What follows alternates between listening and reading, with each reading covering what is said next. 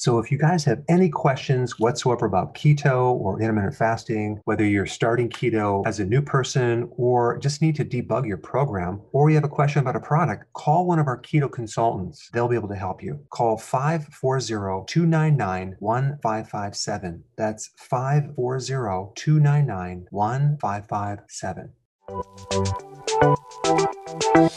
Welcome to the Dr. Berg's Healthy Keto and Intermittent Fasting Podcast, where Dr. Berg takes you on the journey for the truth about getting healthy and losing healthy weight.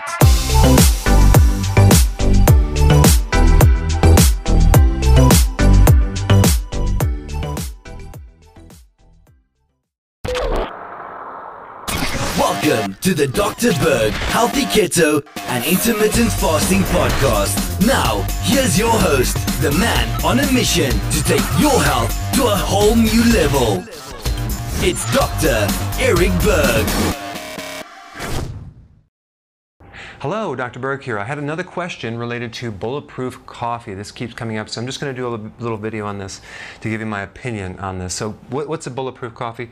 It's coffee with added butter or coconut oil, and it's blended, and then you drink that in the morning as like a meal replacement, and the fat allows you to go a long period of time.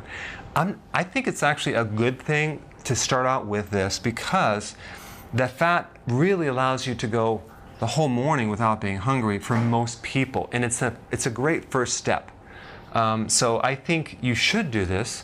You don't have to, but it's not a bad idea because the other option is just to have a meal and then push your meal an hour later, an hour later, an hour later, as you get used to this, to the point where all of a sudden you're just having 2 meals. And that's the ideal scene, is to have like 2 meals. For most people, they can do very well on that because of the principle every time you eat, you spike insulin.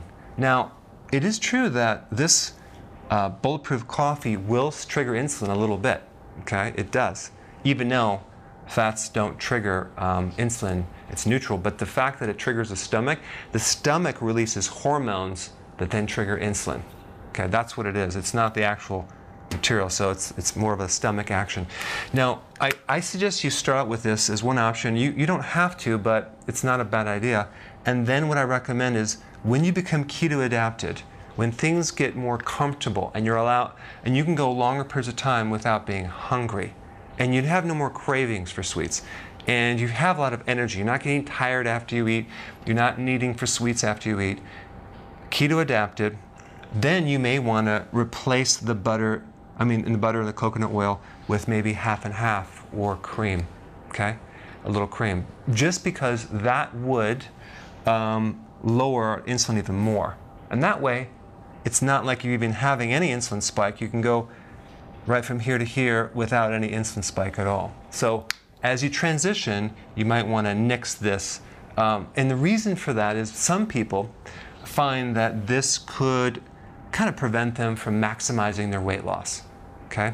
It's just because of the extra fat there. Because what we want to do is get you keto adapted to the point where you're basically burning your own fat. Okay? That's the goal. So you're going to find when you eat a meal, you're going to need a lot less fat, dietary fat. You're going to find that's too much fat, and you're not going to need as much after the meal, or you're going to feel a little nauseous. So you really want to adjust that, and you're going to find that you need less and less because you're burning your own fat between the meals. And it's a great situation because you slim down, but it's a much better fuel source. If you're trying to gain weight, maybe you want to keep it in. But the only point is that this potentially could slow you down a little bit, okay? That's my opinion, and I'm sticking to it. Thanks for watching.